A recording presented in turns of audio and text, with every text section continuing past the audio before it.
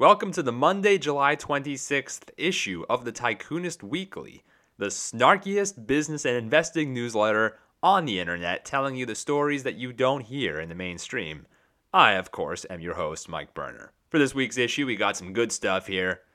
First up, Judy Faulkner, the queen of medical records, the richest woman you've never heard of. Then we have Chipotle at $50 billion, looking back on the grief that I suffered during the 2015 norovirus and E. coli fiasco. Then finally, Vimeo times TikTok, the new partnership that could be the future of social media marketing. Before we get into that, I got some sponsored content here for you. Public.com is an investing social network that makes it easy to update followers on one's portfolio.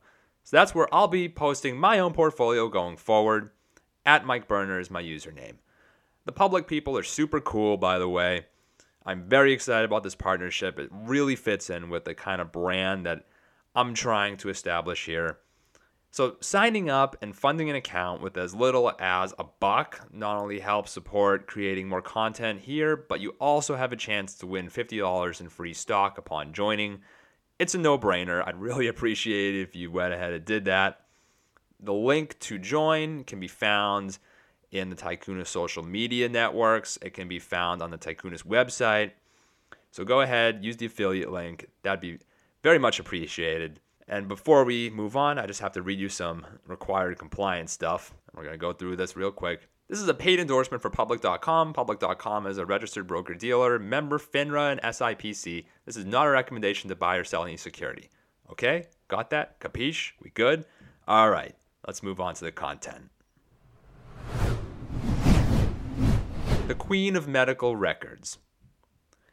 In a world where technology is generally thought of as being a young Silicon Valley tech bros game, it seems unthinkable that one of the most important and enduring software firms in the country is run by a Wisconsin woman in her late 70s. Judy Faulkner, who turns 78 next month, is really rich. Like richer than Oprah rich. With a surging net worth now estimated at $6.8 billion, she could lay claim to the title of wealthiest self-made woman in the world who didn't co-found a business with her husband. For over 40 years, Faulkner has stood atop healthcare software as the founder and CEO of privately held Epic Systems. And yet, outside healthcare, almost nobody knows her name. Faulkner founded Epic in 1979 when computerization of medicine was barely on the radar. As the world marched toward digitalization, Epic grew slowly but steadily, generating $31 million in sales by 1997. Even in the year 2000, it still wasn't among the top 20 electronic health records vendors, but the company built a reputation for quality. In 2003, it won a $2 billion contract from Kaiser Permanente to develop its EHR system. Faulkner turned 60 that year, but the company was just getting started. From there, Epic became an unstoppable juggernaut. The company hit $500 million in revenue in 2007, then $1 billion 4 years later. In 2019, it blew past $3 billion in annual sales. The company generates EBITDA of $1 billion with zero debt. Epic maintains a dominant 39% market share among U.S. hospitals, with the remainder scattered and fragmented among lesser competitors.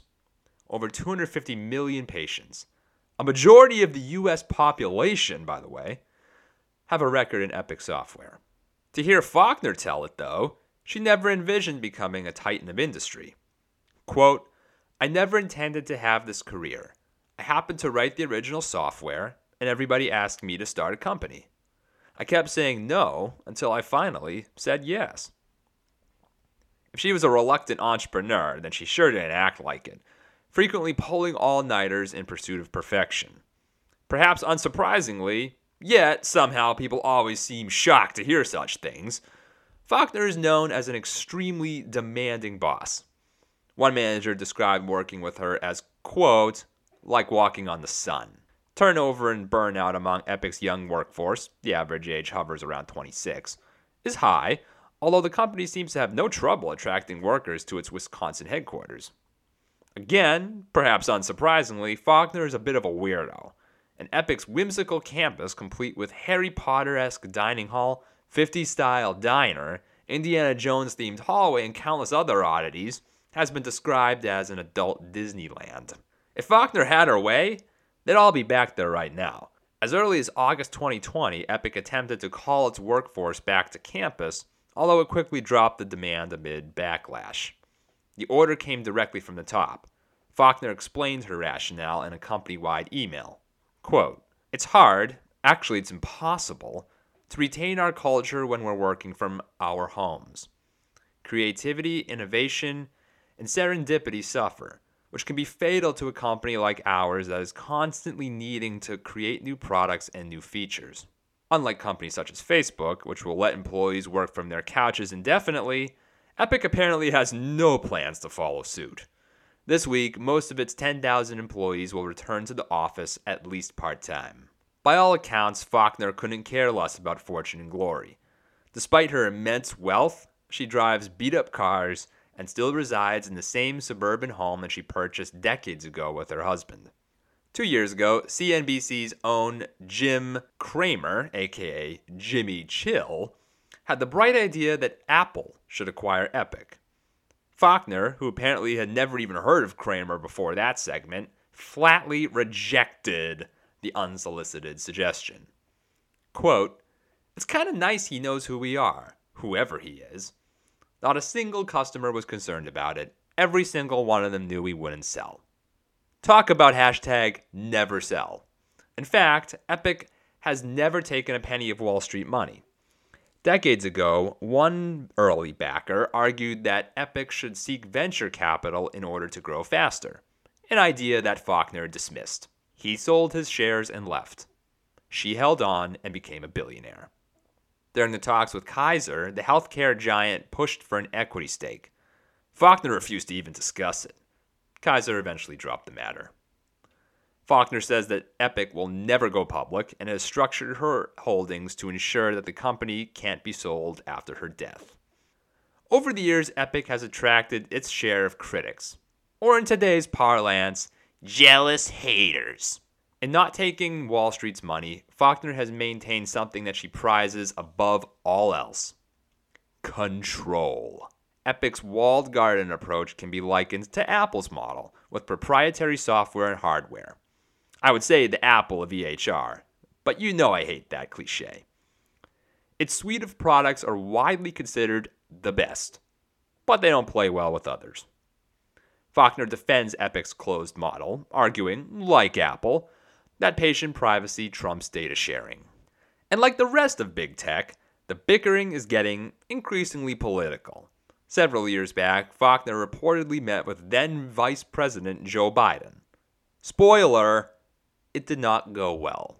New federal data sharing rules have been interpreted as a shot at Epic, potentially weakening its stranglehold on EHR.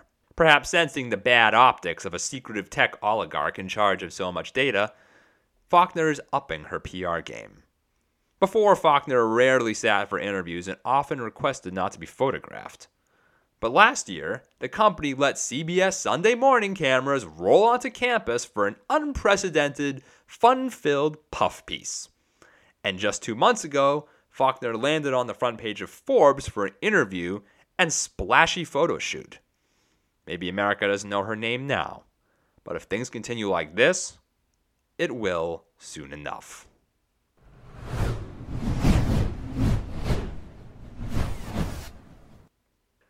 Chipotle at $50 billion. Last week, Chipotle hit a market cap of $50 billion after the company crushed sales and earnings expectations. Not to make this milestone all about me, but yeah, I'm going to make it all about me. Because back in 2017, I predicted that this day would arrive in an article for Seeking Alpha. And damn it, I deserve a little victory lap for the abuse. The title of that article was Chipotle, $50 billion value by 2027. The idea sounded absurd at the time. The chain was embroiled in the E. coli/norovirus crisis, and the stock was down at $300 a share. It would eventually bottom around $250 a share. Most people thought I was out of my mind.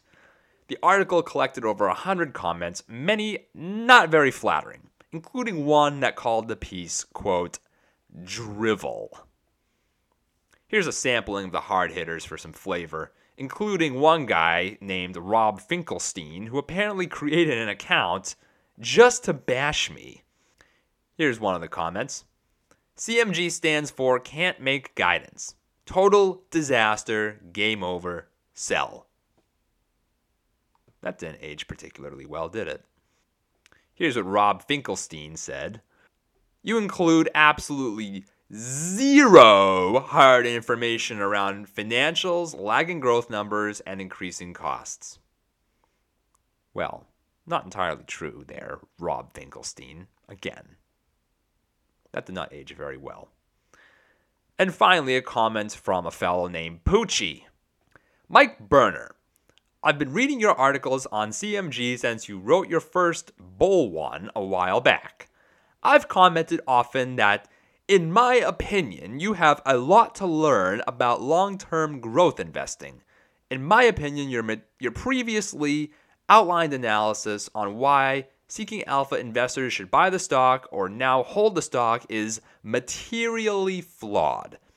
I've been consistent for some time. Not sure where any of these people are now, but it does make me feel good when I think about just how spectacularly wrong they were. A buyer of Chipotle stock in August 2017 would have made a 500% return by now. The above illustrates very well why the stomach is the most important organ with investing rather than the brain. Here's the thing. I actually wrote my first Chipotle article in January 2017. A year later, the thesis not only had not worked out, but the stock was actually down an additional 40%. So for a while, I looked like a total moron. This is why I don't bother responding to people who inquire about my returns year to date. It's just too dumb to even discuss. The typical turnaround timeline in really any situation is measured in years. Plural. Not days, not months, years. Now that we're dealing with COVID, I suppose the E. coli imbroglio looks pretty quaint in retrospect, but at the time it was a pretty big deal. Many people didn't think that the company would ever recover. Judging by some of my past articles, and you may not believe me when I say this, but I'm fundamentally an optimist. I believe in the power of great brands and the talented people who create and run them. Pretty much every brand has weathered a PR crisis at some point. Food safety scares, in particular, are not new. Jack in the Box actually killed several kids during a 1993 E. coli outbreak, but even that event faded from memory in due course. Human memories aren't infinite. It's actually a scientific fact that the brain discards old information to make room for new stuff. As time elapses, people tend to view events in a more positive light. Now I have to remind everyone that the Chipotle crisis ever happened at all. The typical response is something like, "Oh yeah," coupled with vague nodding. Moral of the story is, the valuation part was easy. Took me about an hour with a pen and paper to figure that out. The hard part was maintaining conviction. I suppose it could have ended differently. After all, many fast casual restaurants that went public in the 2010s ultimately performed very poorly. You had to recognize that Chipotle was best in class with unmatched efficiency in unit economics. The average Chipotle generates around $950 per square foot, far outstripping the competition. Value usually wins in the end, and negativity often provides opportunity. As for the doubters, well, I sure hope Kyle got out of his short in time. Now I'll read you a comment from Kyle. Good luck, and I hope this ends okay for you. Update to listeners, it ended okay.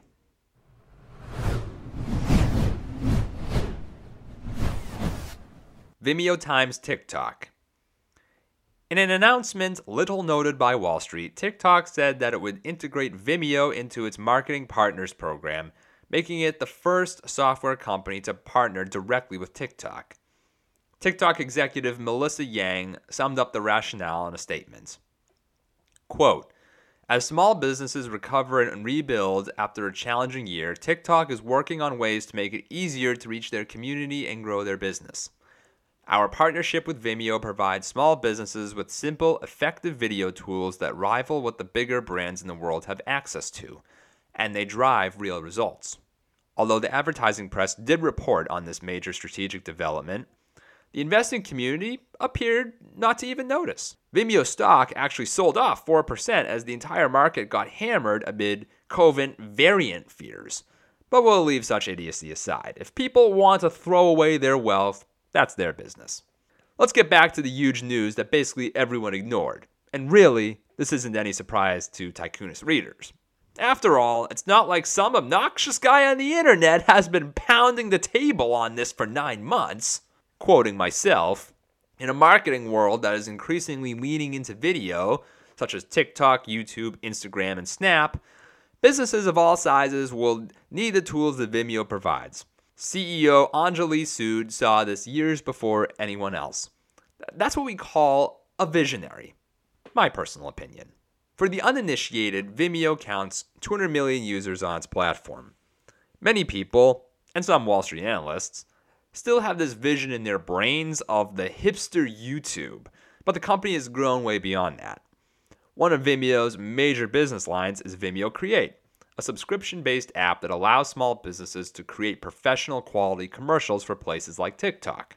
In the same way that Instagram and advances in cell phone camera technology allow people to create beautiful photography with little skill level, TikTok and Vimeo will allow millions of creators and businesses to become their own mini Spielbergs. In fact, it's happening right in front of our eyes. So obvious that it takes a genius not to see it. People are always desperately searching for the next big thing, TM, never noticing the current big thing. But that's par for the course in this business.